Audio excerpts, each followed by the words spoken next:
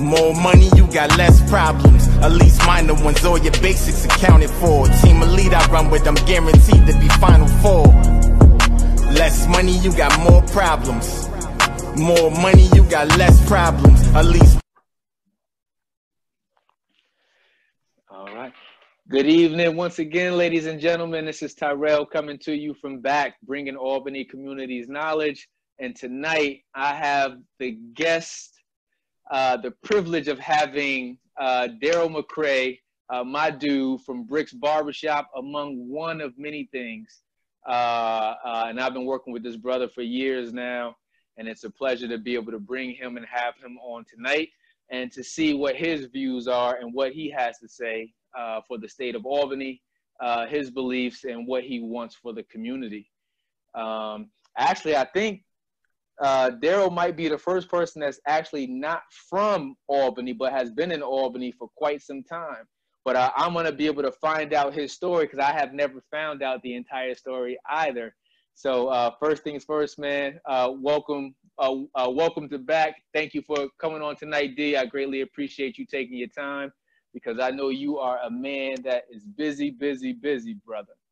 Man, listen, bro. First of all, thank you very much, man. I appreciate the opportunity, man. One, to be, interviewed by you, brother, somebody that I admire and respect and care for dearly, brother. This is dope, man. So whatever it is, man. And, as far as that, me being busy, man, I do my best to be productive, Okay. Because we can be busy doing nothing, you know what I mean? Touche. Yeah, absolutely, brother. Absolutely. Yeah. Ain't nothing worse than that. Be like, you have a person that, I'm doing X, Y, and Z. I'm doing this, and this. But it's like, what did it amount to? Yeah. Spinning tires. Yeah. Well, listen, man, like I said, I'm interested in getting to your story and hearing what you've been up to. So I'm going to hit you with your first question for tonight. All right.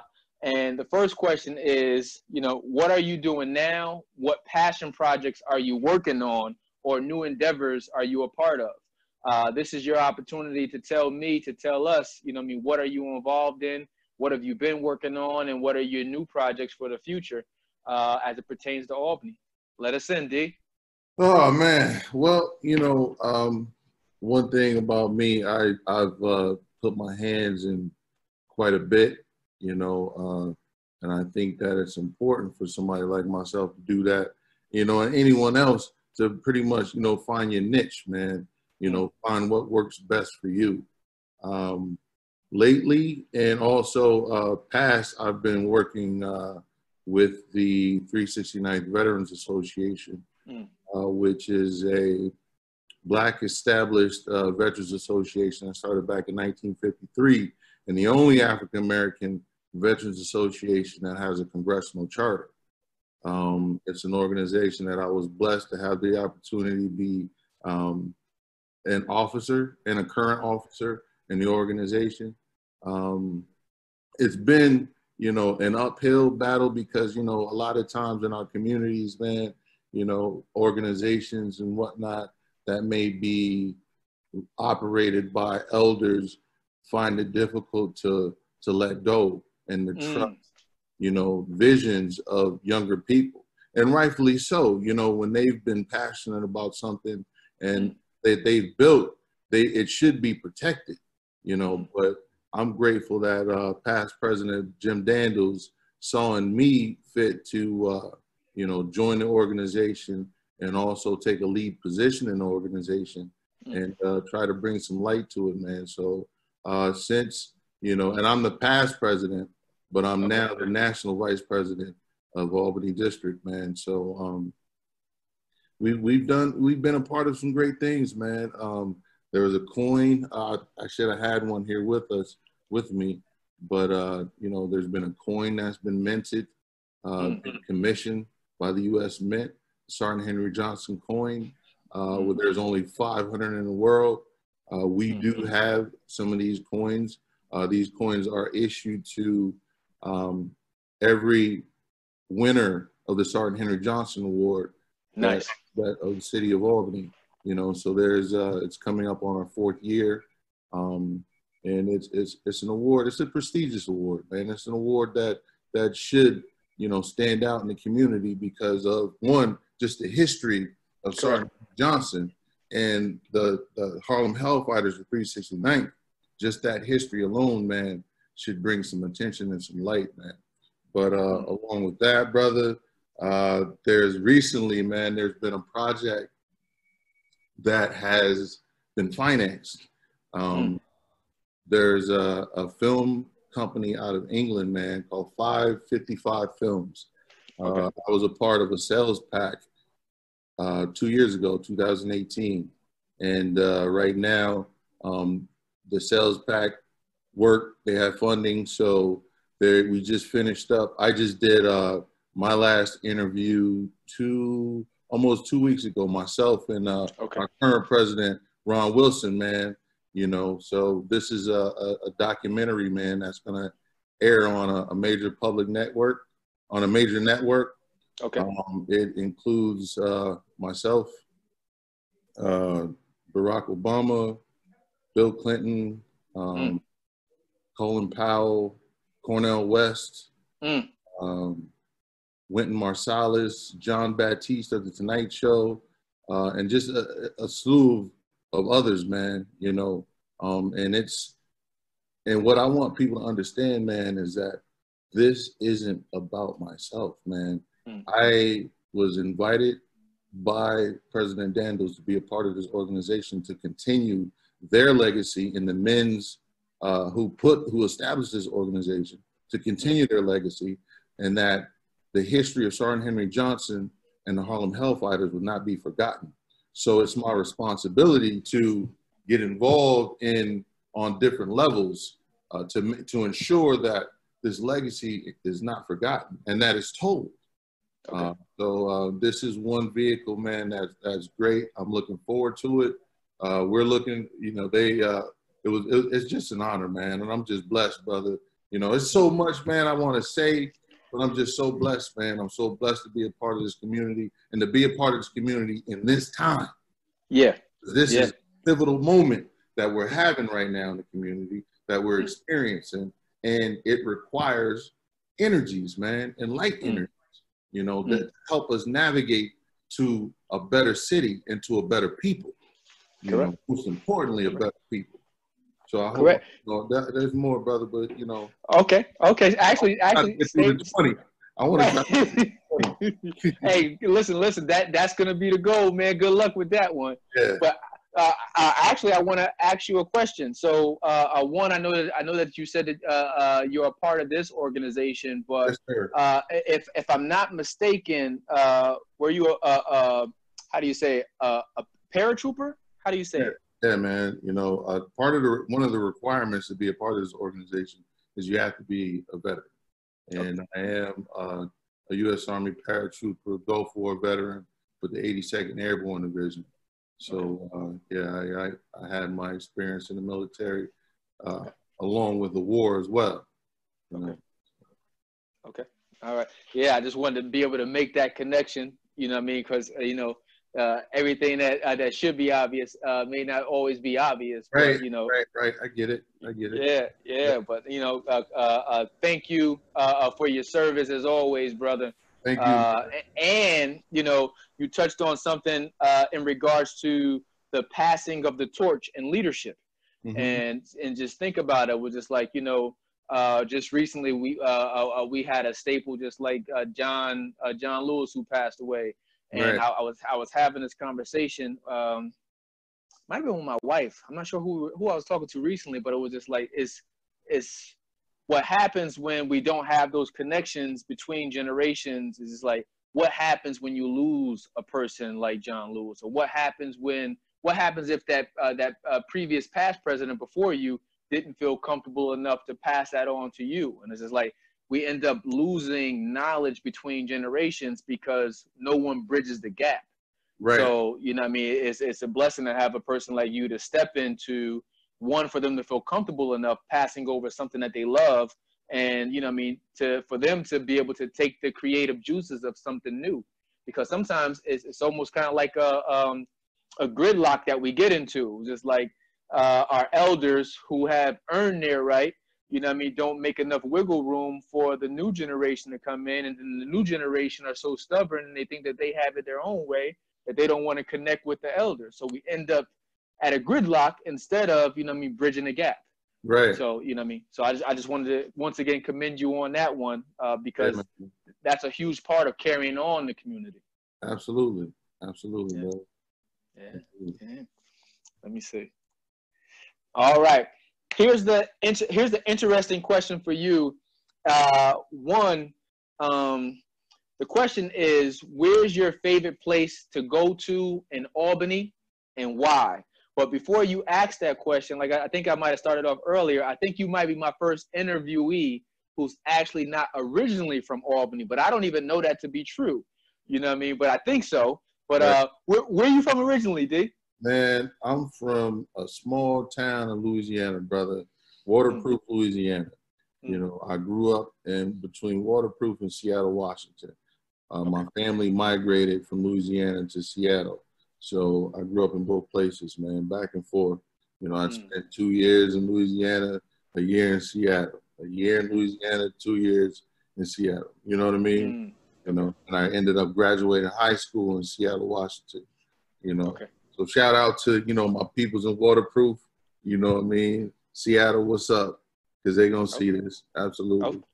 Okay. Question. So when did you migrate to Albany? I came to Albany, man, right after I got out of the military, man. I met my my wife at that time, you know, down in North Carolina. You know what I mean? She was from the area and moved, and I didn't want to go back to Louisiana, nor did I want to go back to Seattle. So I said, you know, let's go to New York. You know what I mean? And to be honest with you, man, New York wasn't supposed to be the it. You know what I mean? It was temporary. But, you know, hey, with a young family, man, a hustle and bustle, you get caught up. And then, you know, hey, me starting out, you know, working in a barbershop, you get intertwined and you end up getting woven into the fabric of the city, you know, and I'm here, man, you know, here, and I ain't going nowhere, bro. Okay. Hey, listen, man, I already know you got your, what's it called? You got your talents in. You are deeply rooted here. Yeah. But, you know, it was definitely something I wanted to know anywho, because it was just like, you know, I know you've been here for years. I seen a post the other day just with something else. I was like, man, you know, how long has D been in Albany for? But, you know, so we go back to the original question. What's your favorite place to go to in Albany and why? To be honest with you, man, I like going downtown, man, in Lincoln Park, man, you know, because when I first moved to Albany, I moved downtown, you know, well, I was uptown first for a year, but I spent most of my time downtown. So, you know, I had animals, man, I'd take my dog walking and, you know, I found that to be a tranquil spot for me, man, you know, and I like visiting it often, man. I'll go down there just to sit, bro, you know. Yeah, my thoughts, absolutely. Okay. Yeah, mine was always the riverfront. Yeah. You know what I mean? Since I was younger, you know what I mean? It was like once I learned how to get down there, that was always my place of peace. You know what I mean? Sometimes I just get missing. Like, yo, Rel, where'd you go? Oh, I'm just chilling at my spot. You know what I mean? Only very few people knew where my spot was. You know what I mean? We'd just be down there. And a bunch of my brothers used to do the same thing. We'd go right down there by the riverfront, chill by the water, play chess, or just sit out there and just think. You know what I mean? I come from a family of thinkers. So we're always somewhere off thinking. Right. Yeah, man. Yeah, that's one of my hobbies, man. Is thinking. Bro. I really enjoy it. For real. Serious. I was literally I've been having a conversation with one of the guys I used to mentor and model all day today. And it was too funny because even when he was still in high school, I would always tell him he's such a deep thinker. And I'm just having this conversation with him earlier today. And I'm just like, bro, you know, sometimes you can be so deep that sometimes you can get lost in your deepness. So, you know, you got to remember to still, you know what I mean, go deep, but be able to, you know what I mean, stay present too. You know what I mean? It was like, you know, so I was just having this conversation with this guy for maybe about the last 3 hours. Just like, yeah, man. So go deep, but don't go too deep. Yeah. Come back. Right. Let me see. Um, Thinking about your younger self, D, if there was something that you wish that somebody would have told you as a young man, what would you have wished someone told you as a young man? Thinking of the younger Daryl. Thinking of the younger Deryl, I wish somebody would have explained that we live a duality, man. You know, as far as our spiritual self and our physical self, man. Because if that's what most of our struggles are in life, man, you know, is that duality. You know, our spiritual side, which is our conscious side, and then our fleshly side, man, which is the natural man that wants all the things that usually aren't the best for us. You know? So I wish I had that explained to me, man, because I was a young person, brother, that was very inquisitive. You know, I was that kid, man, that why? And people always told me to shut up, you know, and a lot of times they told me to shut up because they didn't have an answer for me, you know, because I asked a question that may have challenged their level of thought at that time. You know what I mean? And, oh, boy, you think you trying to be slick, smart, you know what I mean? You smart aleck, you know, shut up. You know, so I wanted to know things, man, and I would have wanted to know that. Okay. It's actually interesting that you say that, because a lot of times, like you said, if a person doesn't know the answer to the question you may be asking, as opposed to just saying, I don't know, right? It's just like, well, you know what? Like you said, I'm going to shoot you down for even questioning anything. But I've learned that it's a unfair pressure that kids put on themselves and adults. Like we put this pressure on ourselves to know. And it's like, yo, there's nothing greater than being able to say, I don't know. Right. I'm just like, yo, I mean, listen, I can learn from anybody. So it's just like, but I can't learn faking the front. So it's just like, you know what? If it's something that you've done or something that you've accomplished or something that you're doing, I'm going to ask. Right. Actually, like I remember one time you and I were talking a couple of weeks ago, and you said a term to me, and I was like, "Can you explain that to me?" Right. You know what I mean? It's just like, nah, man, ask the question. Ask the question. That's right. That's the only way you learn. That's it, man. No, that's it. And never minimize the question. You know, because there's no such thing as a stupid question, man. You know, question is a question. Question is a question. That's it. I got a question for you about education. Yes. Do you think education saved you or opened up doors for you? What are your views on education? Oh, man, nah, not at all, man. You know, education didn't do that for me, brother. I was challenged, you know. You know, it was challenging for me, man. And I know there's some people watching this talking about some, yeah. Yes, it was. And it wasn't that I didn't want to learn anything. It was that what I was learning, man, I didn't get it. You know, it didn't fit me. You know, nothing that I learned was for Deryl, man. I mean, there were some things that I was able to learn and apply it to my life, but nah, man, you know, I mean, when you talk about history, and I'm a fan of history, you know, I am a historian at heart. And when you start talking about, you get to one section of the history book and black people was slaves and that's it. You know what I mean? Like, that's it. We had Martin Luther King and, you know what I mean? That's it.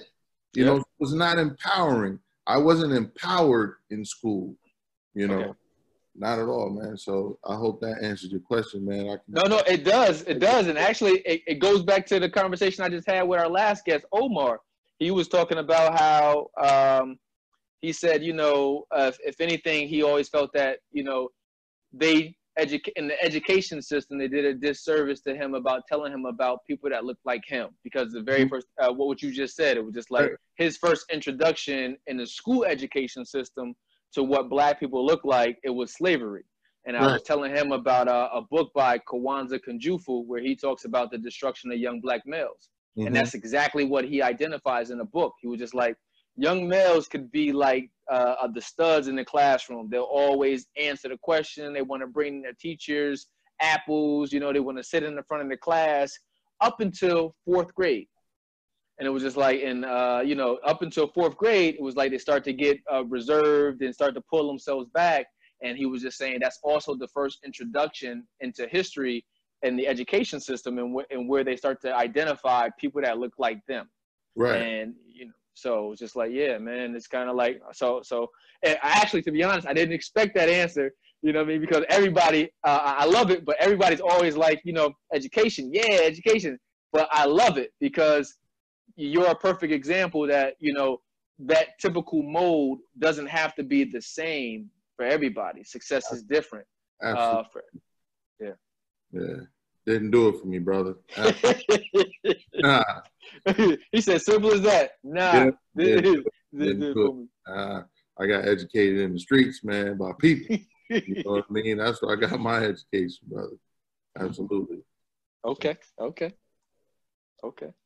me see. All right. Here's a question. Staying on school. During your time through K through kindergarten through 12th grade, did racism show up or play a part in your education that you received? Oh man, absolutely. You know, like I said, brother, you know, I grew up in Louisiana, in Seattle, Washington. So it was like a time warp I would go through, man, you know, going to school in Seattle and experiencing something totally different where, you know, hey, you know, you had the classroom with, you know, I had my Chinese brother, I had a, you know, Korean sister, you know what I mean, my black sister, my white sister, you know, everybody, just a picture, a collage of different peoples, man. Then I go to Louisiana and, you know, it's just all black, you know, and then, you know, we were educated, we were taught a little bit differently, you know, and I appreciated the difference. Now, so let me correct that answer that I gave you earlier. I got a different education in the South, you know what I mean? Because I had all black teachers, you know what I mean? Principals, black, everybody's black, man, you know? So now you're being taught your lessons, but you're getting it from the perspective of auntie, uncle, you know what I'm saying? You know, big brother, you know, big mama in the lunchroom, in the kitchen, cafeteria. You know, that's what we had. We had grandmothers in there, you know, cooking, you know, our lunches, man. So when we would go through the lunch lines, man, we had a system, a structure of black people, man, that enforced, you better do right. You better learn something. You better get this, you know what I mean? Or we're going to get on your behind, you know? So speaking about education from that aspect, man, oh yeah, I benefited from that environment because not only did we learn about other things, yes, we did touch, you know, about black history and whatnot, but you got it from a different perspective. You got the history from, like I said, your uncle, your auntie, you know, not someone that was just, you felt that they were there just to get a check. You understand what I'm saying? Correct. You know, so that's the difference, brother. It sounds like you got it in real time, in real life in Louisiana. Absolutely. Because, like you said, it was you seen the village. It wasn't just some far off character. It was just like everyone was important. The mom or the dad who worked in the kitchen was just as important as the person who was the janitor for the building, and they all had equal say in regards to what you were supposed to do. Which was to come here, educate yourself, be better than this, and get on out of here. It sounds like you identified or connected with that village more so there, you know, than in Seattle, where it was more of a melting pot. You know what I mean? And it was just like, which makes sense. And it's just like, you know, I can only imagine because I didn't start traveling until I got older. But it was just like, I think having those experiences, being able to travel, you know what I mean, early helps to shape, you know what I mean, what you expect. So to be able to be going back and forth every 2 years from Seattle to Washington, getting the best of both worlds, it opens you up to a lot more. And it also may harden you to a lot more too, because you see the disparity from one place to another. If that makes sense. Absolutely, brother. Absolutely. me see. Come on, brother. We're going to get through this. We're gonna do this 20, man. Here you go. The Black Lives Matter movement isn't just about police brutality. It is also about dismantling systematic racism. What would be your top 2 to 3 goals for us to tackle if you were mobilizing the Black community? Oh, man. Well, the first thing that I would do, man, is identify those in the community that have not only just influence, but vision. You know, now is a time for visionaries, man. You know, I noticed, you know, I was at a meeting last night, man, and, you know, I try to, you know, pop my head in and attend different, you know, meetings and whatnot throughout the community, man. And there has to be a change as far as a changing of the guard, man, that needs to take place. And you have to identify people with visions, man, for the community, because there's people in leadership positions in the city that have no vision. Because if you had a vision, you have a plan for the people. Because the people need a plan right now, man. Our people need a plan. You know, obviously we've been participating in different marches throughout the world, and we are hurt. We're hurt. You know, we're angry. We need direction. We need answers. We need directions, man. So that would be the first thing I would do, is identify a group of people, man, and get them together to form committees, man. You know, this is something I had put a post on Facebook a couple of weeks ago, man. It was just, it's a recommendation, but I think that it would be very beneficial, because now when you have these people involved, man, now you can make, and also these are people that are identified by our community. Okay. You know what I mean? So now when you have these people as representatives, man, these are the individuals, man, that can speak on your behalf, man, and have our best interests at heart and understanding what's needed for our community, man, you know, to be able to navigate through this. Because that's what we need, man. We need navigators, man. Real navigators. I remember seeing the post. I seen the post, and then I seen everyone's recommendations for who they thought, and rightfully so. Everyone has their own opinions of who does what. So Absolutely. how do you narrow it down to focus in on a particular group or a particular amount of people? How would you narrow something like that down to build that committee you were speaking of?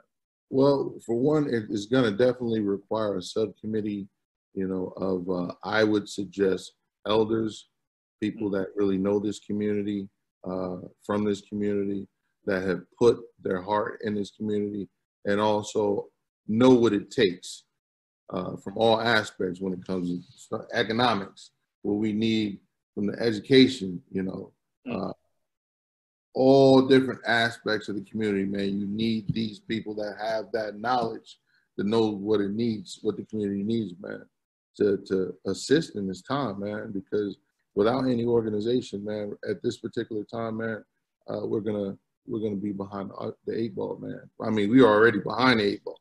Yeah. You know? But if we don't really take advantage of this time and this season, man, it's gonna be a rough road for us, man. You know, rough.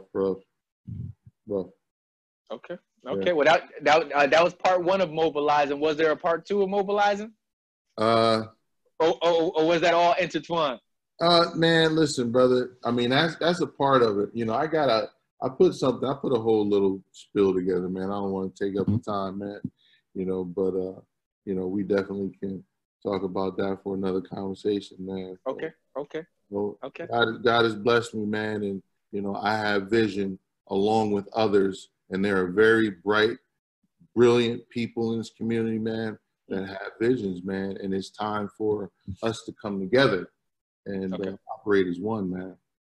Okay. Well, listen, brother, I trust your vision, whatever that vision is. You know, I know you have mentioned some of it to me in the past, so I trust your vision and whatever it is. And I think that what you said earlier was absolutely correct. We don't need just people who have influence, but you need individuals who have vision. And, you know, that's so you need some people that have charisma. You need some people that have policy. You need a little bit of everything in order to give us everything that we need. Man, Yeah. we need to bring the people that need to be there are the people that have that it. You know what I mean? And the community knows it. You know, we know who's who out here, brother. You know what I mean? You know, we know who's really doing things and who's not.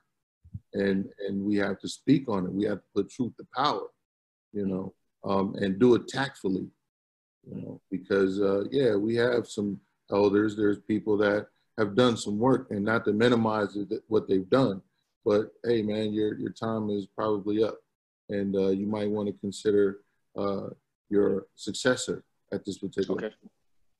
Okay. So your biggest takeaway in regards to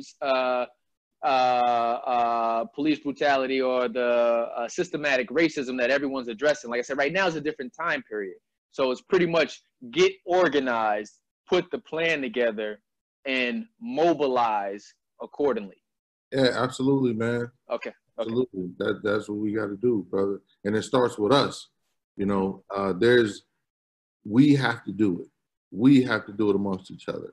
You know, we have to come together and identify what it is that we need for our communities to be a better community, man. Obviously, economics is right on the top. You know, we ain't talking about the money. We really ain't talking about anything. You know, bruh, I could go into a long story. Okay. You know, okay. I'm sensitive. I'm passionate and sensitive on that topic, man. Okay. Yeah, we got to come together. That's a must. We have to. Okay. Yeah, man, and I hope we do. I hope we do, because Albany deserves more. The people of Albany deserve more than what we've been given ourselves. Absolutely. And you know, I'm a stickler for accountability. You know what I mean? Accountability starts with yourself. So it's just like, what can I do? Also realizing my own limitations. What can I do? Right. You know what I mean? But it's just like, you know, if everyone does his part, it's like synergy. What is it? The sum of the whole is greater than any of the individual parts. Right. So if everyone does their part, you know what I mean, we'll be where we need to be. As opposed to everyone trying to get their piece. You know what I mean? I'm going to get my own little piece of this pie and I'm going to go run or whatever. But it's just like, you know, ultimately, it's a lot more of us that fall in the gap when everybody else goes and does their own thing, as opposed to us trying to stay the course. And I get it, though. It's one, you know what I mean? I've always said I don't really have the stomach for politics, you know what I mean? But, you know, I respect it because it's a place for it. And it's just like, you know, but being able to put the proper people where they need to be influential in the lives, so it's not as many of us getting lost in that crevice, you know what I mean? And but the other part is that, you know what I mean, with accountability, you just got to be a realist too. Some people don't want it the same way, and I'm just gonna go ahead and say it. I learned that from experience, brother. And this is a fact. I learned that from experience, man. You can sit here and want it until you blue in the face for a community, for a person, but they have to want it too. The individual has to want it too. And, you know, that's the other part, just realizing, holding on long enough to realize that it's something greater than what you see right now. And that's like the whole premise with back. You know what I mean? Realizing that, yeah, I know you're getting bombarded with a lot of images of negativity and what's going on. And it's real, and it's a safety issue. It's a concern. It's fear-based, but also it isn't the end. Right. You know what I mean? It isn't the end. It's pointed out a lot of different dynamics that we got to change. You know what I mean? It's pointed out a lot more concerns or needs that we have, but it isn't the end. You know what I mean? If anything, we should be inspired and motivated to figure out what our part in the larger sum of things is, so that everything can come together at the proper time. Right. Yeah, bro. Let me see. Actually, on that, sadly, Albany has seen more and more violence, and our communities have experienced lots of loss over the past few years. Even 2020 by itself. You know what I mean? You know, I read the Times Union every day, even living down here in the DC metro area. and I stay up on everything there. So, you know, what changes would you like to see? What is your hope for the city, D? Oh man, brother, man.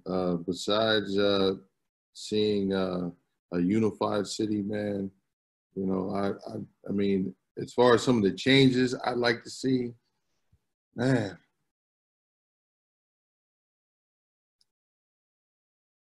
there's policies, there's things that need to be in place, man, for me to see anything, you know. As far as gun violence is concerned, brother, you know, and I might, you know, deviate from your question just a little bit.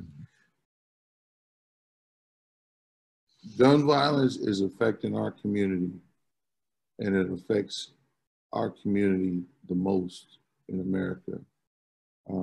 I would like to see more done when it comes to how these guns are getting here, man. Mm-hmm. You know, I mean, we keep seeing who's doing the shooting, who shot who, who's bringing this shit here. Mm-hmm. You know, where are the task force and federal task force, state, county, you know what I mean? Mm-hmm. Where are these task force that should be targeting who's selling guns, who's bringing them to our community?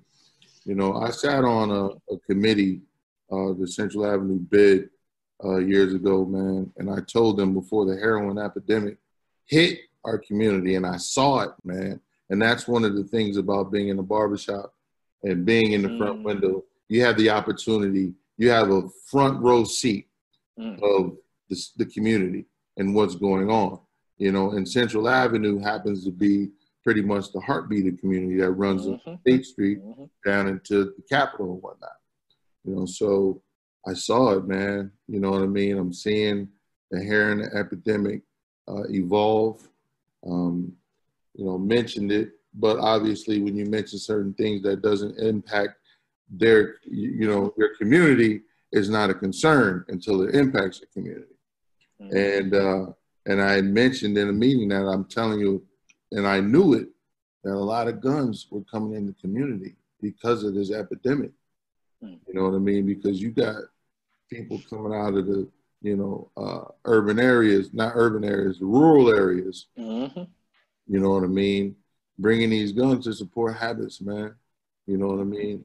You know, and not just saying that was one avenue, but that's a part of it. Yeah. That's part of it, man. You know what I mean? And there's other people bringing them in too, man. Besides those that are seeking heroin, man.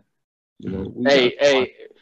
I appreciate the directness of it though, because you know what I mean. The real question is, like you said, how are they getting here? Right. And one, if you got a certain population of individuals that are on drugs, willing to do anything to get the drugs, like you said, you got to think about it. Man, most of the people who have them, it's not that they have them legally. So once again, how are they getting there? And all I can think about right now when you just said it was that how old is this argument though, right? You know, I'm thinking of Boys in the Hood. Think about when Ricky, Trey, and Lawrence Fishburne went out and he was talking about gentrification going on in the community, and he was just like, why is it there is a liquor store or a gun shop on every corner or whatever? And he was like, why is all these drugs? He was like, who's bringing it in here? He was like, I don't know no black person with a plane. You know what I mean? So it's like, how long has that narrative gone underneath the radar? Because what you end up seeing on a day-to-day is us hurting us. You know what I mean? It was just like, how are they getting there though? How is it getting there? You ain't most of the people that have them don't have the means to get it legally, so we're getting it through other means. How is it getting here? Because it's truly affecting us. Yeah, it's truly affecting us. Absolutely, man. You know, so there's a lot of things that I would like to see, man. Okay. But right now, I deal with what's my reality right now, and the reality is to deal with what needs to be done right now. You know. And, man, we got to find out who's doing that, man. We got to stop that. Because we stop that, we'll stop these guns from getting in the hands of our young people, man, and the wrong people. You know, find out how they get in here. And that's where a lot of these monies and emphasis need to be put toward.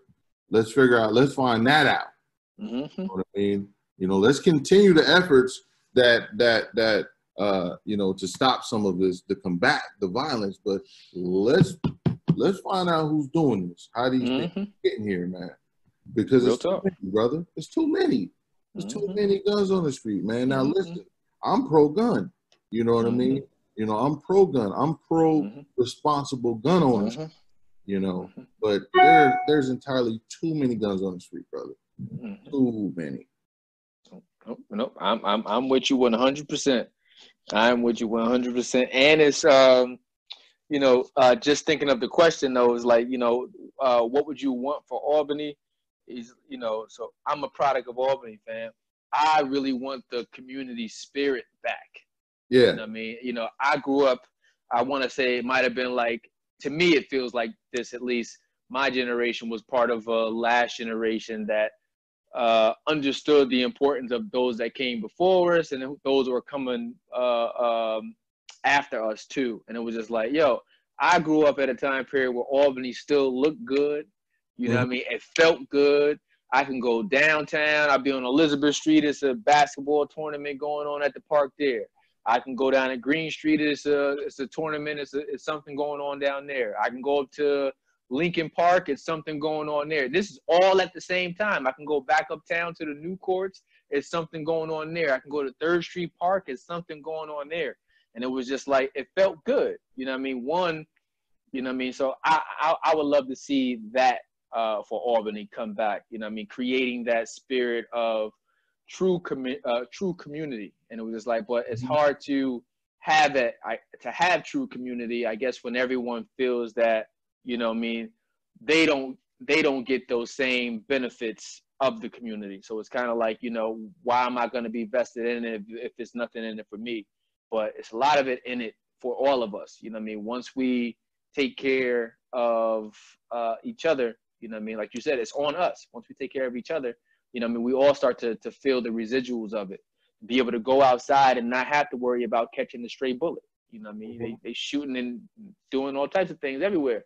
It's like, you know, hey, yeah. So anywho, I know you and I got a goal tonight. So, you know, I ain't gonna mess up our goal. Let me see. If you had $1 million to invest in a building or a community resource in Albany, how would you spend it? It's a big boy question. I know you like finances. $1 million to invest in the community, as far as just $1 million, just to put $1 million. Yep. Well, I mean, $1 million is a lot of money, but it's not a lot of money, you know, and especially when you see what the community, what the needs are in the community. A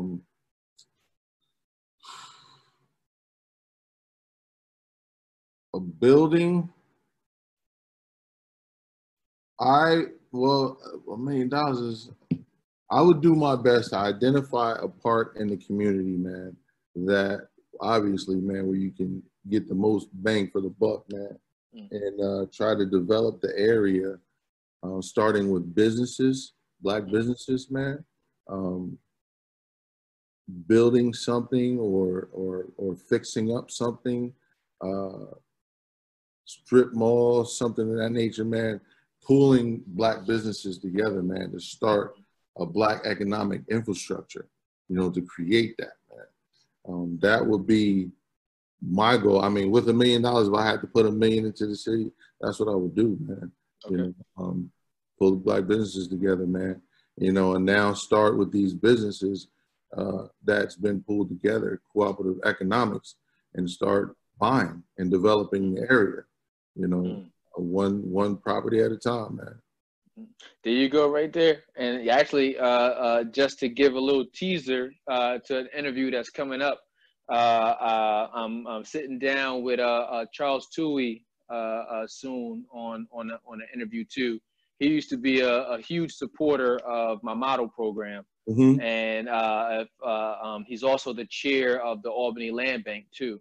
And you know what I mean, to realize how many properties that Albany has and you know, I mean, what's needed to really, how much more money you really need after you pay those cheap prices to get the house. You know what I mean? To be able to bring back those type of truth topics and conversations. We'll be having those pretty soon too. But yeah, let me see. All right. Think of some of your hardest learned lessons and the wisdom that you gained from going through those. What would you tell the generation behind you so that they could get through bumpy roads? One thing I would definitely tell any young person and any person is try to ride in the passenger seat of humility. Stay humble as you possibly could, because through humility you're protected in humility, man. And you also have the opportunity to see clearly, you know, with the foundation, from the foundation of humility, man. You know, because humility gives you the opportunity to see through high grass. You know what I mean? You can see the snake coming, you know, before it positions itself to strike you. You know, to stay humble, man. Stay humble and to follow what's inside of you, because everyone has been given a gift. They've been given something, because we all are here to make a contribution to this world, to this universe, man. You know, so that gift that you've been given inside of you, man, you follow that, you know, and you do your best to nurture that, man, and feed it so that it grows and it turns into, from that seed, man, to that flower, man, that beautiful flower, you know, because that's what it is. We all are beautiful flowers, man. We got seeds, man, you know what I mean? And some of us are stunting our growth because of lack of humility, man, you know, and our decision making and our thought process, you know. Yo, man, brother, it's our thoughts, just like this shirt says, man, you know. Your thoughts shape your reality. Thoughts shape your reality, man, and that's a fact, brother. You know, this is true. What you think about, that's what you are. So if you think about negativity and, you know, doing something, being greasy, that's who you are. You know what I mean? And I always tell people this as well. You are, and I'll tell a young person this, you are what you pray for, man. That's who you are. You know what I mean? D, I think you just hit it on the head, but I'm gonna go back to that conversation that I had earlier with this guy who I used to mentor, right? The entire time, I'm chatting with him for at least 3 hours. At least 3 hours. I'm working at the same time, and I'm chatting with him, and I'm just like, I'm pressing to him exactly what you just said. Pretty much is like, God gives all of us particular strengths, talents, and he wants us to be able to utilize those things, but nothing comes without it. And he was like, and I'm trying to press upon him a feeling that I have that he doesn't share right now. And I'm just like, well, bro, but you trust me though, right? I'm not going to tell you anything bad that you don't need, or I'm not going to tell you something that I don't feed myself. Right. So, you know what I mean? Because he was just like, yo, Rel, I love what you got right now. And I was like, but bro, do you know what I had to go through to get here? You know what I mean? And part of it is just staying mentally healthy. Part of it is being able to go through adversity and hard times with family, with friends, and still come out better instead of bitter. And I'm trying to impress, what's that word? I'm trying to instill that within him. And what he told me was just like, he said, yo, Rel, he said, I think you just too positive, right? And I'm just like, well, listen, that's a compliment, brother. I'll take it. Because really, like I said, man, you can do one or two things. You can be bitter or you can be better. And if what you get out of your conversations with me is that I'm trying to steer you back to positivity, is because I see something in it. Like I can stay in the world of negative. I can get negative with the best of them. I love it. You want to get active? Oh, let's get active. But at the same time, it's just like, it doesn't bring me where I need to be after I get done going through all of those emotions. It's like, damn, you know what? That was some energy that didn't need to be spent on that. Right. So, you know what I mean? So I'm trying to to give that understanding that you just gave indirectly. And really, it was just like we all have a gift from God. Mm-hmm. God has uniquely shaped us to bring something into this world, and it's our job to find what our purpose is. Mm-hmm. But you can't find it by yourself. You know what I mean? If you've been pulling up short, part of it is, like you said, go back to that humility thing, to humble yourself, to be able to listen to somebody else to show you a way. Everyone's way is not going to be the same. But if I've been doing it my way for this amount of time and it hasn't worked out or panned out to something that I want, it's time for me to listen to somebody else and somebody else's way. And what I found to work is God. Right. So, yeah. You know what I mean? You too, brother. You too. Yeah, absolutely. Yeah. Let me see. Actually, that goes back to success. Success is measured in many different ways. How do you stay motivated?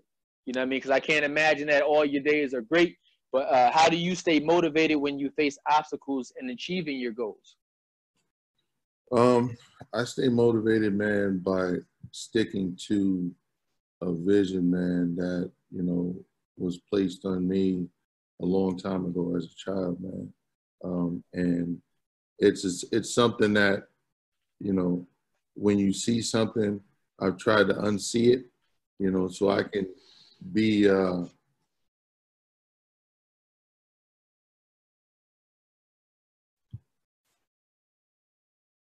average, you know what I mean? You know, and that's the level, man. And it's something that, you know, when you see something, I've tried to unsee it, you know, so I can be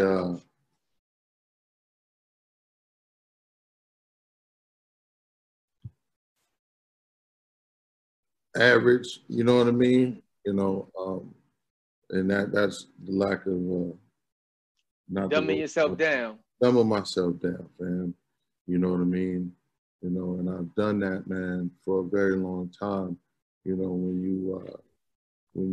you've been given something, man, that you don't deserve, you know. Man, real man, I got this, brother. Listen, man, I got to deviate, brother. Bro, I got to say this, man, and I want to say this too, in reference to the Sergeant Henry Johnson thing, because I started out, you know, talking about accolades, man, but we need to talk about how all this happened. You understand what I'm saying? You know, you ask me questions about, you know, where am I from? Why am I here? You know, who, you know, good questions, brother. You know, but I don't. We're not going to get through the 20 tonight. You know, okay. we're gonna talk about it, man. And I need to, you know, and it's not me, man. You know, it's my father, man. You know, when I was young, I was always that kid that inquired and was very inquisitive and wanted to know things because I saw something, man. You know, and I saw something, but I didn't know how you get there. But I always had questions because I saw something. And it's difficult to express to someone a vision, especially when you don't have the life experience to articulate it. And you don't have the knowledge, man. But I've been seeing something for a long time, man. And I've been led here to this community, man. It wasn't by no happen, it just happened that way. No. Came here from the military, man. I was looking for a job, started at UPS. UPS let me go. They only hired me for the holiday hours. And me, a man with a young family and whatnot, I got to provide for my family. So one thing that my mother always told me was, whatever it is that you choose to do in life, make sure that you like it. Because if you like it, you may love it and you'll make the best of it. And unfortunately, I don't have the best relationship that I would like with my mother. But that was one of the things that she told me, man, that kept to me, man. And I said, all right, make sure you like it.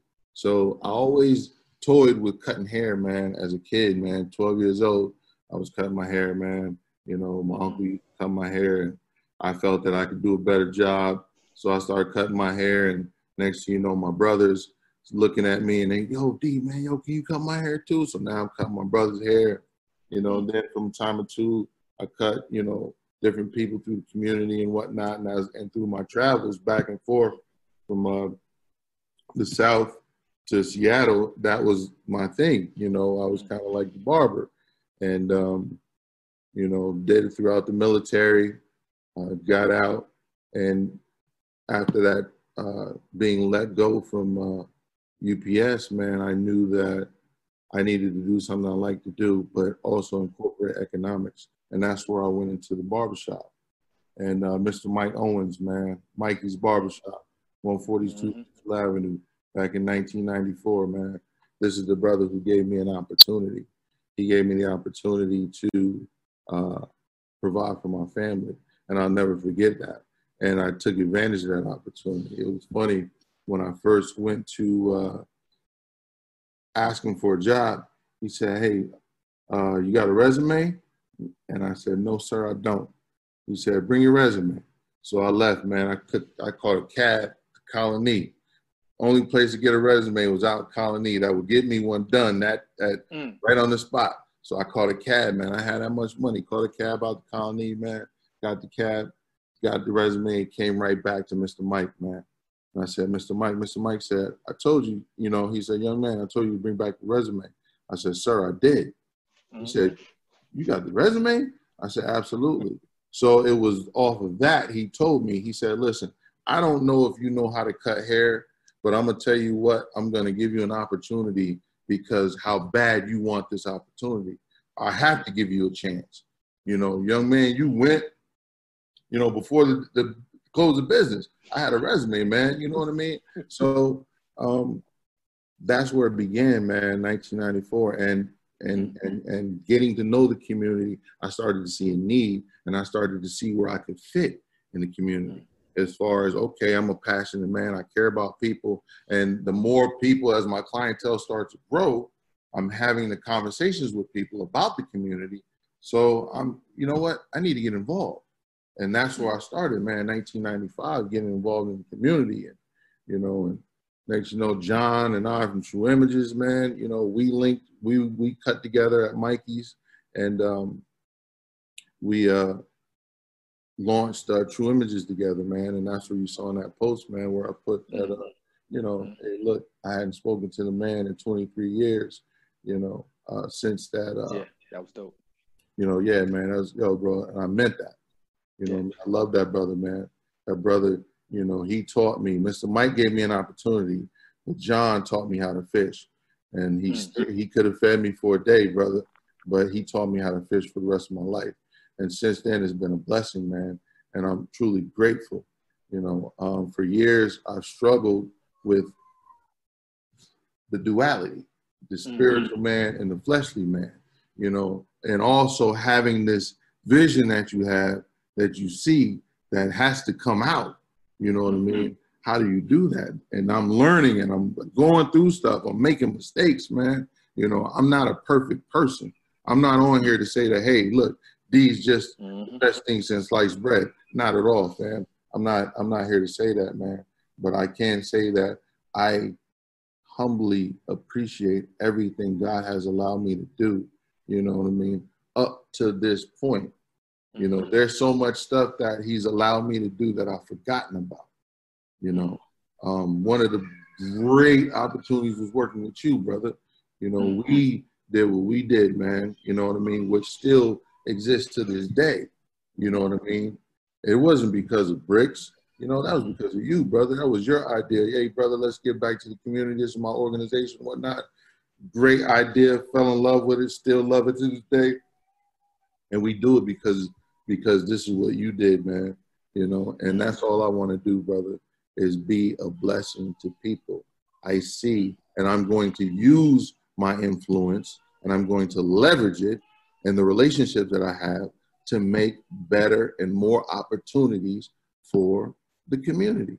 This is who Deryl is, man. You know what I mean? Deryl is a man who was committed to the God a long time ago. I'm not going to say that I'm some person that can quote scriptures up and, you know, all the scriptures in the Bible. No, you know, but there are some that do resonate within me that I speak about, you know, and I've made myself available, man, for the community, man. So when I talk about Sergeant Henry Johnson at 369th, this is an organization that the Lord allowed me to see that is a viable vehicle that can be enhanced, for lack of better words, you know what I mean? And programs and initiatives could be birthed through this. But I knew that there has to be some attention that come to it. You know, because one thing I've learned about people like to see things. If they don't see anything, man, they're really not going to be inspired to really be a part of it or to do anything. You know what I mean? So I knew that, you know, with the brothers, the small membership that we had, there's some things that we have to do, man. And that is to reach out to different entities, man, different people, leverage relationships to bring some attention to what's here. And that's great. And that should live on, you know. So, man, I know I'm rambling, man. I'm just listen. You done said so much. You done said so much. Man, yo, Albany, man. No, for real, it's a fact, man. I love y'all, man. I love y'all because I know who I am. You understand what I'm saying? You can't say you love if you don't know who you are. You don't love yourself. I love myself. I know who I am. So when I say that, I mean that. You know, for those who don't know me, man, yo, I'm a loving. Those who do know me, yo, please tell people how I am, that this is real. This ain't no game. This ain't fake. And I'm not asking of anything. I don't want nothing. I don't want no political position. I don't want none of that, man. You understand what I'm saying? Yo, God has blessed me, and I've been operating in favor that I didn't ask for. And it's just unfolding this way, brother. It's unfolding, man. So, you know, I stopped running. Because I've been running for 40-some years from this, you know, trying to unsee something that I didn't want to see, but I made myself available for it. And that's why people got to be careful. You got to be careful what you pray for, because God will give you something. Because you might get it. You might get it, and it ain't how you want it. Because best believe, man, the quiet person, the quiet nature, reserved nature that I am, you know, man, I'm not getting in public, speaking, doing this, and you know, meeting people, establishing relationship with powerful people all around the world, brother. Man, come on, man. This ain't nothing but God, man. This ain't D, man. This ain't D. This ain't D, man. D ain't want none of that. But people always say, why me? You know, and then other people say, you know, why not me? Right. You know what I mean? So you go back to in the Bible, it'll say, you know, in Ecclesiastes, one of my favorite books, you know, it's just like, it's a season for everything. Right. You know what I mean? So you got a season of running, you know what I mean? Yeah. You know what I mean? I got a season of playing. I got a season for war. I got a season for forgiveness. I got a season for reconciliation. It's a season for everything. And you got to go through all of these seasons to have a better understanding of your purpose. Because, you know, I had to be the young, reckless Tyrell to be able to experience or appreciate the mature, responsible me. And I'm all of it. I'm still the young, reckless one, too. But, you know, now it's just like, you know, you got different responsibilities, and you realize that it's not just your physical responsibilities, but you're held accountable to what you know. Right. You know what I mean? So it's just like, I know better. So even if I wanted to act like I didn't, I can't. Right. So that duality, like you said earlier, is like you struggle with, like, well, everybody else is just doing this. Well, why can't I do it? But it ain't for me. Nope. It ain't for me. Nope. And trust me, I tried it, y'all. I tried it all, man. Seriously, you know, and I couldn't ignore what was in my heart, man. You know what I mean? So, you know, God has been good, man. He's been covering me and protecting me, and I knew a long time ago that he wasn't going to keep blessing me in my foolishness, man, that I had to switch up, you know, grow up and man up, you know, and be obedient to his word, man. And that's it, brother. And that's what people see. And the people like, yo, D, how you do, man? Listen, brother, I ain't do nothing. You know, it's called being obedient, man. You know, I just been obedient to God, man. I ain't asked for none of this. How you always doing something and this and that? Like, man, look, this is what it is. This is what it is. I'm not trying. You know what I mean? You know, when you surrender to the Father, man, to be led, things happen, man. And this is things happening. And he's doing it for a reason. And I'm all in, man. I'm all in. I'm all in. Let's go. Let's go. You know what I mean? Let's go. We need to get to where we need to get to as a people. And I'm all in, man. And I'm not afraid. I loosed myself of fear a long time ago, brother. I'm not afraid, man. I've accepted any and all consequences for standing up for righteousness, man. You know what I mean? I ain't afraid, man. Come on, brother. Okay. Okay. As John Lewis said, getting into good trouble. Yeah. Get into good trouble. Yeah. You know what I mean? So and that's it, man. It you know, sometimes people see your end product and don't understand the journey that it takes you to get to the end product. And that's why they say, you know, I mean, some of the best preachers are the individuals who have gone through and tried almost everything. Yep. You know what I mean? You know what I mean? And it was just like, hey, listen, I'm not perfect. And that's the best person you can be. Word. You know what I mean? Listen, there's no pressure. He's like, I'm not perfect. I done made every possible mistake that you can make. And I've learned from every last one of them too. Yeah. You ain't gonna catch me in that one again. You know what I mean? But brother, yeah. You know, I'm gonna tell you, man, if I were to characterize my youth, you know, and how someone on the outside would have viewed me as a fuck up, a problem child, a problem. That's how I was looked at, brother. You know what I mean? That's how I was talked about, as a problem, a burden. You know, I didn't want that anymore. I didn't want people looking at me like that anymore. I didn't want people talking about me like that anymore. You know what I mean? You know, so I had to make the necessary choices, man. That's another thing I'll tell young people. Listen, the power, and also grown people, the power is in the choice, brother. Power, the true power of God is in the choice. You know, that's why he gives us the ability to make choices, free will, man. You can choose success. You can choose failure. You can choose life. You can choose death. It's a choice. Now, some things are inevitable. You know what I mean? Death is for certain. You know what I mean? That's going to happen. But you can choose certain situations and put yourself in certain situations that equal to death, man. Yes, sir. You know what I mean? So, yo, look, the power's in the choice, man. Because before God works in your life, God may be covering you and under his grace and mercy, but before he works in your life, you got to choose him. You got to accept. So that's the choice. That's the power, man. You know what I mean? Yo, for him to be effective, you got to accept, bro. I had to throw my hand. Bro, I've been running. I've been running, bro. Running from this shit. Everything y'all been seeing me in Albany, man, you know what I mean? As far as, yo, black man, yo, I've been running. Yo, track shoes on, man. Track shoes on.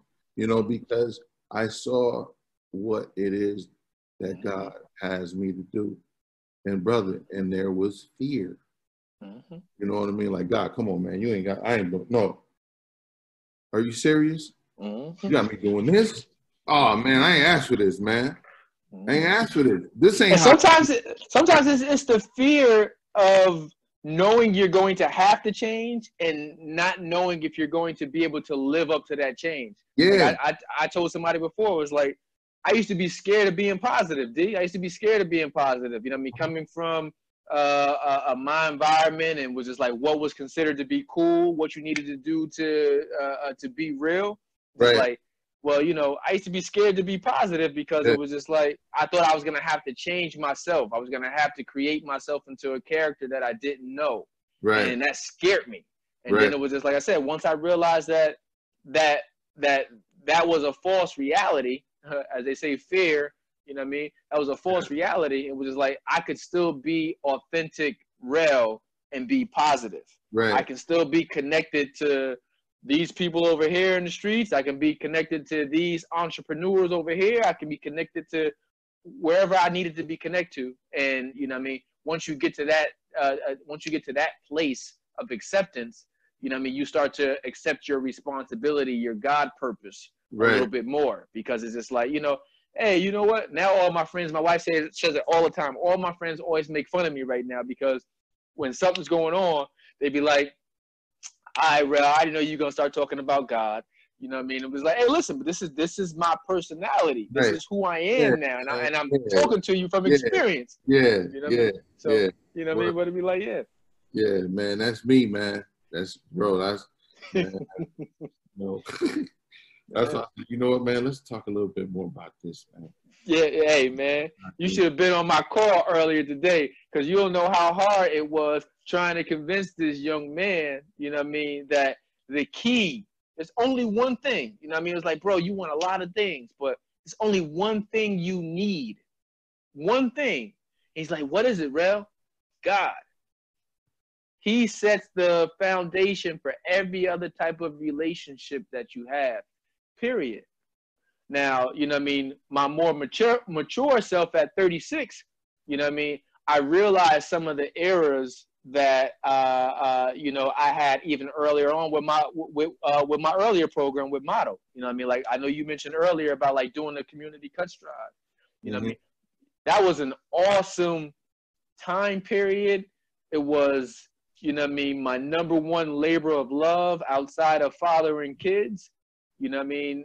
Working with that program, but I also realized there was still so much growth and development and hardship and experience I still had to go through to really be humbled enough to allow God to use me the way that I allow him to use me now.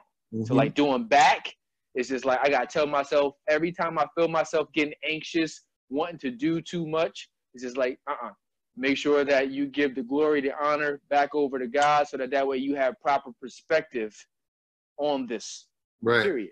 Right. You know what I mean? But you got to go through everything. You got to run a little bit. You got to go through hardships to learn how to balance the gift that he puts in our hands. Right. Yeah, man. Absolutely, brother. Absolutely. Yeah, man. You know, Let me see. that's the story, you know. You got to go through something to have a story, brother. You know, there's no such thing as you get the overnight, I'm successful today, but you have nothing to support that success.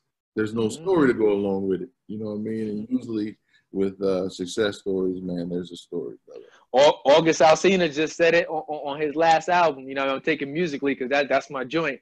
But he said it on his last album. And just like, you know, if you get it very fast and you don't understand or appreciate how you got it, you'll lose it very fast. Oh yeah, that's a fact. You know what I mean? Period. Absolutely. Period. But you know what I mean? That brings me to this question here. What about your life's path are you most proud of? My life's path that I'm most proud of?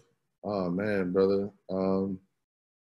I'd say at this particular time, definitely working. Oh man, brother, there's so many things I'm proud of, man. I'm proud of everything, brother. You know, but definitely with the Veterans Association, man, because I see the potential, and I see what it's going to be, and how it's going to impact the community with some phenomenal programs and initiatives through this vehicle, man, because that's what it is, man. It's a dope vehicle. It's a vehicle that we're also looking to bring some new members in coming in September, and we're also going to get the community involved as well. So we're going to be starting a civilian auxiliary, get the community involved, man. So I'm proud of that, man. You know, I'm very proud of it. You know, like I said, just having the opportunity to, you know, and it's not me, but God put me in, you know, in this documentary with great people. You know what I mean? And it's all him. You know, I didn't want any of this. You got hitters in there. Oh man, brother, it's powerful, brother. Ooh, man, it's powerful, man. And I'm blessed, man. You know, I'm blessed, and I just want to continue being a blessing, and that's what's important. That's the importance. You know, that I'm proud of being a blessing, man, and being able to be a blessing. You know, I'm proud of that, man. Okay. I got a question for you. And you probably touched on this a little bit earlier, going back and forth from Louisiana and Seattle, or Washington. But how has traveling and or relocation impacted your values and your world view? How has traveling impacted? Oh man, just having the opportunity to be in different environments and you're learning, you know, cultures, even stateside, man. You know, about 6 years ago, I was going through some things, man, and I needed some time to myself. And, you know, I left. I went to the barbershop, told the fellas, hey, fellas, I'm out. They're like, where you going?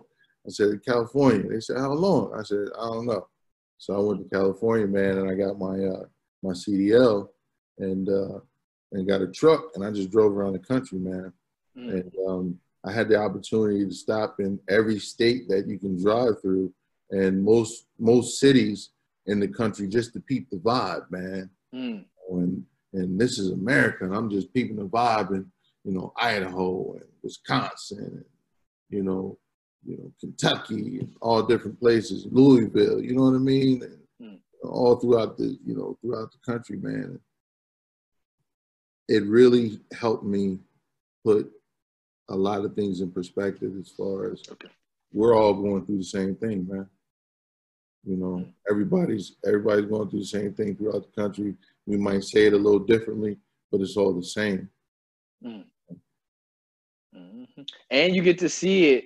You get to see it on so many different levels. It was just like, you know, for those of you guys who haven't picked up yet, you know what I mean? Like I said, I think I might have touched it, but, you know, Deryl is a barber. You know what I mean? He owns one of the most profitable and fun places to go get your haircut. So sitting in your chair for all of these years, you've seen and come into contact with all types of people. And it was just like, you know, people who go to the barbershops or to the hair salons, they realize how important and impactful these places are. They're pillars in the community. So it's just like everybody goes to the barbershop. You know what I mean? You guys get to touch so many different people. That's part of your travel too. That's part of your walk. It was just like, and you don't got to do anything for it. It's just like they just coming in and you hearing the stories of everybody. Yeah, this is a fact, man. You know, you're hearing it all, man. You know, and that's why I always tell people we're unofficial psychologists, you know, because we have to be able to meet everyone on their level, depending on who they are, no matter who they are, you know. So wherever they are, we got to meet them, man, especially if you want to be a good barber and you want to keep that person as a client, you know, you got to communicate with them, you know, and you have to be able to communicate with them no matter who they are, you know. One time when I first opened Bricks, man, back in 99, it wasn't 99, it might have been 99 when he came through. But anyway, my boy brought Dick Gregory by the barbershop. You know what I'm saying? So I didn't know he was doing it. I guess Mr. Gregory was in town. There was a caucus. It might have been caucus weekend or something like that. So he brought him by, but Mr. Gregory walked in the barbershop by himself. My boy was in the car, I guess, parking the car. Now I'm getting ready to close up, man. I'm sweeping the floor, but we were still open. You know, I said, all right, this gentleman wants to cut, I'll cut his hair. So I'm sweeping up. I said, yes, sir. How may I help you? I didn't recognize who he was.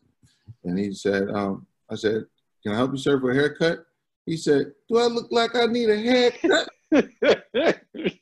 You know what I mean? And I'm, you know, we get ready to close, man. I'm like, yo, this old dude in here tripping right now, man. You know what I'm saying? He said, huh? Do I look like I need a haircut? And then I got closer to him. I realized, oh, shit, man, this is Dick Gregory. Oh, man. You know, and I'm going to tell you, brother, that day changed my life.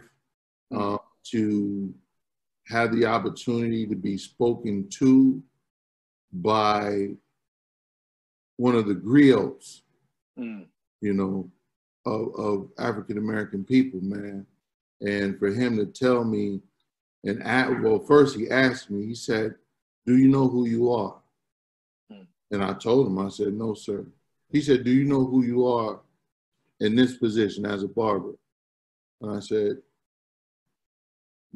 no, sir, can you tell me? He told me, man, he said, listen, man, you have the opportunity to touch people. You touch their heads. So when you cut their head, you put something in it. Don't just take something off. You make sure you put something back in them heads when you cutting that hair off.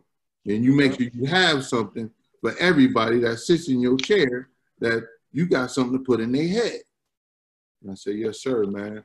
You know, and this was, yeah, man, this was around 99, 2000, something like that, man. And that day changed my life, man. And I'll never forget that, man. And that's what I did. I took every opportunity to talk to people, man, and reach people, and to give them something, man, you know. And bro, still doing it to this day, man. It's a blessing, man. I'm just so blessed, Tyrell, man. I can sit on this thing and ramble, brother, and talk about the goodness of God, man, and what he's done for me, and the things that he's allowed me to do, and the people that I've met in my travels, man. You know, it's nothing but him, man. You know, and not just met, relationships, established relationships with people, man. So this is crazy, brother. This is unbelievable, man. And I know you won't bring it up, but I want to bring it up because I got a lot of friends that have gone through the correctional system. I still got some of my closest friends that's in there. Right. So, you know, in speaking with you, I was very impressed with what you're doing for the correctional system, and to be able to help individuals, reintegrate back in the communities. Can you tell me a little bit about the work that you're doing? Don't worry, this question is off the script. It's not on here. No, it's all good. You know, can you tell me a little bit more about that work and how you're working in that scene? Right. Yeah, I'm a vocational instructor with the New York State Department of Corrections, and myself and Dewan Perry, we run a program, man. A day and evening program where we teach inmates. Well, you know, in my class, they're students, but we teach these men how to cut hair. We get them licensed by the state of New York once they complete the program. And we also issue them tools for reentry into society in hopes that, you know, they take advantage of that opportunity to become, you know, productive members of society, and especially when they have the tools and the skills to work. So it's bro, I'm telling you, man, I never thought that I would enjoy going to prison on a day-to-day basis, but I enjoy it, man. And it's a blessing that I have, you know, to talk to men, you know what I mean? And a lot of these men, broken men, and men who have done some things, you know, understand that they may not be feel proud about, but are having difficulties, man, with going back home and making the decision to do the right thing. Correct. And, or do the wrong thing, man. So I see the struggle, and that's why it's also important for communities to come together, you know, so we can organize and we can put things in place so we can help some of these brothers, man. We can receive them, you know what I mean? Because you got a lot of brothers, man, you know, not all of them, you know, want to do the right thing, but there are a few, man, that really want the opportunity, they really want to change, man, you know, but in order for them to stay consistent in their change and their process, there has to be opportunities for them, man. Correct. There has to be opportunities, and there has to be structure. So there has to be a community. They need to be able to come back to a community, not the hood. They got to come back to the community, man. So, you know, it's great, man. I love it, man. I love that. I love doing it, man. I love being a part of that. It made me think about you know, when I was in 7th grade, I had a plan and a vision in 7th grade, right? And because already at that point in my life, you know, I have experienced close friends of mine going to jail, you know, I mean, people passing. At 7th grade, I told myself, you know, I remember being an interview for something, and they was like, you know, what do you want to do when you grow up? And I was like, I wanted to open up my own business that employed the youth, you know what I mean, that taught them computer skills and life skills, pretty much to help them navigate their way up out of these situations. You know what I mean? And it's crazy because a thought in 7th grade, you know what I mean, has been following me that entire time. You know what I mean? It was like, you know, we started Model when I was still an undergrad at Johnson C. Smith, right? And after I graduated, you know, I got it incorporated as a non-for-profit and a 501c3 in Albany. And it was like that thought or that seed had started way back then, because it was just like I realized that the community needed way more than what we had. It was like, you know, so many people have already dubbed you as a failure, or they think that they know your story before you even have a chance to tell your story or to create a story. And it was like, and I always wanted to be able to change the narrative. And it was just like, you know, hearing what you're doing for the inmates, you know what I mean, resonated with me, because it brings hope and it gives tools that I can use on a day-to-day basis to fish for myself when I get back out here. You know what I mean? As opposed to going back to maybe what I'm used to, I have another set of tools. And the more tools we add to that chest, you know what I mean? It's kind of like even being in a relationship. You know what I mean? I call myself I test everything out in my relationship. You know what I mean? I'm going to read this book. I'm going to see how this works. Everything gets tested in there. So, you know what I mean? I add these tools to my war chest. So they're adding tools to their war chest as a result of the teachings that you and Mr. Perry are giving. You know what I mean? So kudos for that, brother, because among all of the other things that you're doing, you know what I mean, that one definitely stood out and resonated with me. So I just wanted to highlight that one, brother. Thank you, brother. I appreciate it, man. No problem. No problem. Let me see. Think of your skills, D. What skills or knowledge have you acquired that could benefit our communities? And I think you've touched on a lot of this already, but if there's something particular, like what skills of knowledge that you've gained over the years that you would like to impart on the community, if I'm saying that right? Well, you know, one of the things that I have identified within myself is that, you know, I feel that I have the ability, been blessed with the ability to mediate, you know, bridge the gap with other groups, people. I've been blessed with, you know, how to, you know, articulate, you know, really talk to people, man, and not in a way where, look, you respect, not everyone has the ability to communicate properly, man. Correct. And I respect everyone, you know, no effort is a small effort to me. So I don't talk to someone or talk down or, you know, make them feel as if we can't communicate, man. So that in leadership, man, you know, leader, bro, you know, like I said, you know, I, you know, didn't want certain aspects of leadership, but I welcome all of it now. And I'm willing to, man, make myself available to do what's necessary for change, man. You know, I'm all in, brother. I'm all in. All in. Okay.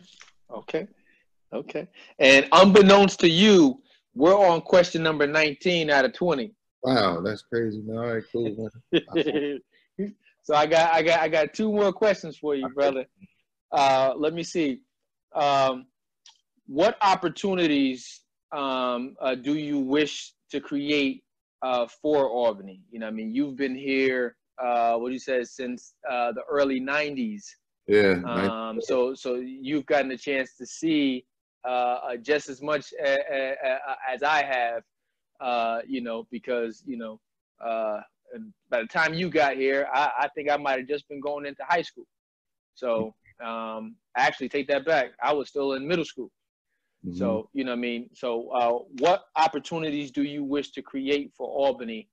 And it might be some of the things that you've already created, but because actually, you know what? I just thought of something as I'm answering the question. It was just like, you know, through the barbershop, I've watched you guys embark on several different things in my time in knowing you. Whether it is even with Danny getting involved in the boxing scene with his brother, whether it was you guys bringing comedians to the Albany community, whether it was partnering with us at Model to give a haircut, free haircuts to the kids going back to school. You know what I mean? What do you wish to create for Albany? Man, I wish to continue doing what, you know, I've been doing, but on a grander scale, is creating economic opportunities, man. You know, that's what Bricks is, man. Bricks has been a platform of building for the community, getting involved in the community, but also giving brothers an opportunity, man, to provide for themselves and their families, man. You know, we've been teaching barbers, man, employing barbers, and also encouraging barbers to do their own thing, you know, to where there's several businessmen now in the communities, man, throughout the capital region who are doing great works, man.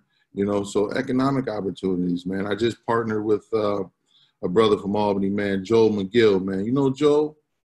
Joe McGill? I can't say I do. Joe McGill, man. Joe McGill and I, man, we started a company together called JD Glove Guys. But Joel also owns McWood's Distribution out in Oakland, California, man. And he services the Bay Area. So this is a new business venture that I'm in personally. He's been in it for a couple of years. And it's dope, man. This is why you always do right by people and never overlook a child, man. You know, don't overlook a child, because you don't know who that young person is going to grow up to be, you know. So it was funny, man. I was sitting in my class inside the facility, and I had to order some items for my class. And they said, well, Deryl, you know, before, you know, you had to find a minority vendor. I'm like, man, you know, I'm looking for minority vendors and whatnot, man. Bro, I had difficulty finding minority vendors in the state of New York. Not to say that there isn't any. I had difficulty finding it. So, but with make a long story short, it clicked because I remember Joel telling me about what he does. So this brother, man, listen, I gave him my idea and whatnot, and I told him, I said, yo, Joel, man, I said, yo, man, I think there's an opportunity here in the state of New York, man, for your, you know, for what you do. So this brother flew me out, man. Yo, he said, D, man, what you doing tomorrow? And I was like, what? He's like, yeah, tomorrow. So flew me out. No, serious, man. Listen, bro. Flew me out, man. I had one of the best times that I've ever had in my life. One, you chilling with a young brother, man, who you love, man, and that you help mentor, and, you know, look at him and see how he's living and the things he's doing. You know, you're proud of him. But now on top of that, he presents you with an opportunity to be a part of what he's doing, man. So that weekend, you know, there was a conference, man, and he was the minority business owner that spoke at the Twitter conference, man. So, man, we had Twitter headquarters, man. You know, and we, had the car service drop us off, man. We had Twitter headquarters, and I'm watching this brother from Albany, man. Albany on stage at Twitter. You got Google there, Facebook, Instagram. You know what I'm saying? PayPal, you know, because it was about supplier diversity. So he was the speaker. He was the minority business owner, you know, speaking on supplier diversity, man. So, bruh, man, and he and I, man, you know, that's all we want to do is create opportunities for the city, man. So we have another vehicle, man, that we're working on that's in place, man. It's funny, I just got my business cards today, bro. You know, hype, man, you know, for real, bro, you know, because, and then too, I had the opportunity to be around Black suppliers, you know what I mean? You know, that are getting, you know, we right down at the Bay, man, in San Francisco, brother, and there's containers coming off these ships You know what I mean? And I'm like, wow, these are brothers and sisters doing this. You know, I was exposed to economics on a whole nother level, man. You know, so my things have changed for me. I've changed. That changed my life.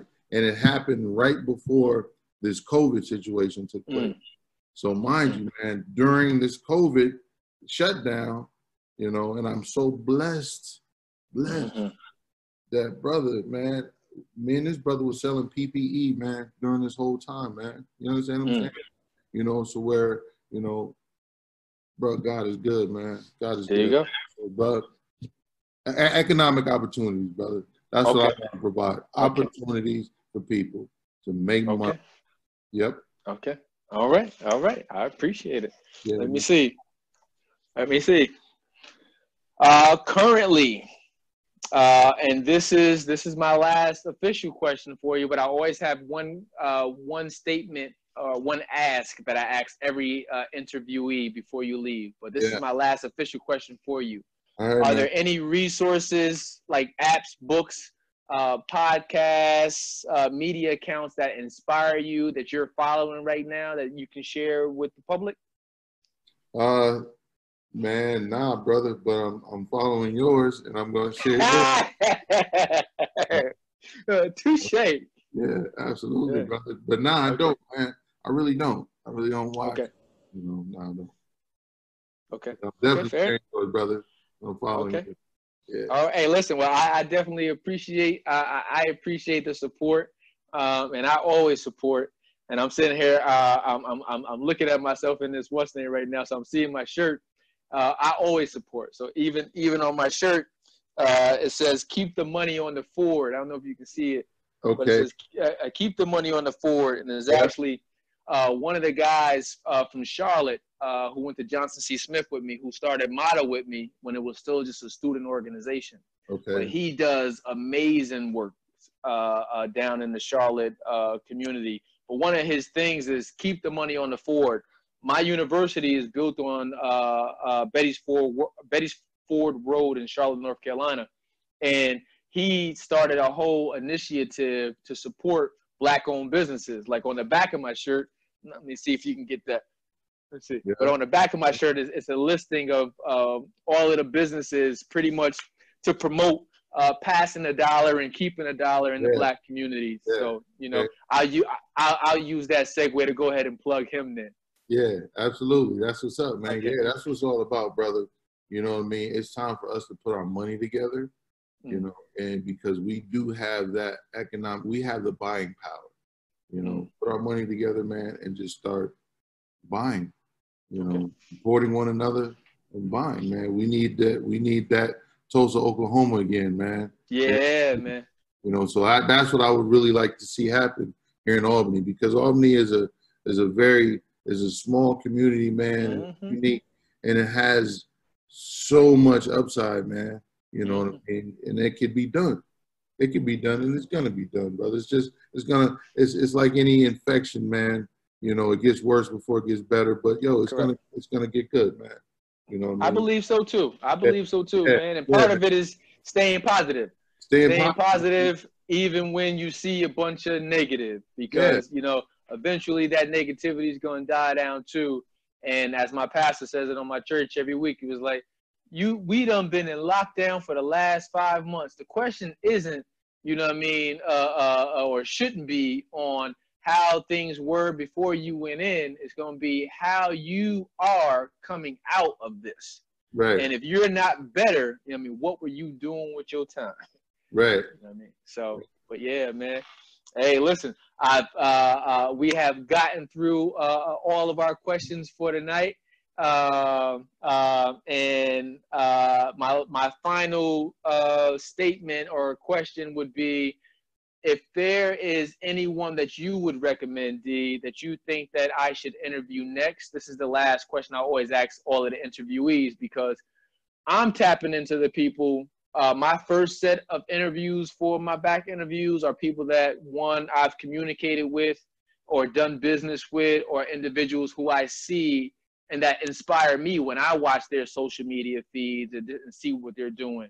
but I always like to ask the people that I'm interviewing as well, because I'm sure that you have somebody else that may inspire you. So if there was one person that you think I should interview for these back interviews, who would it be?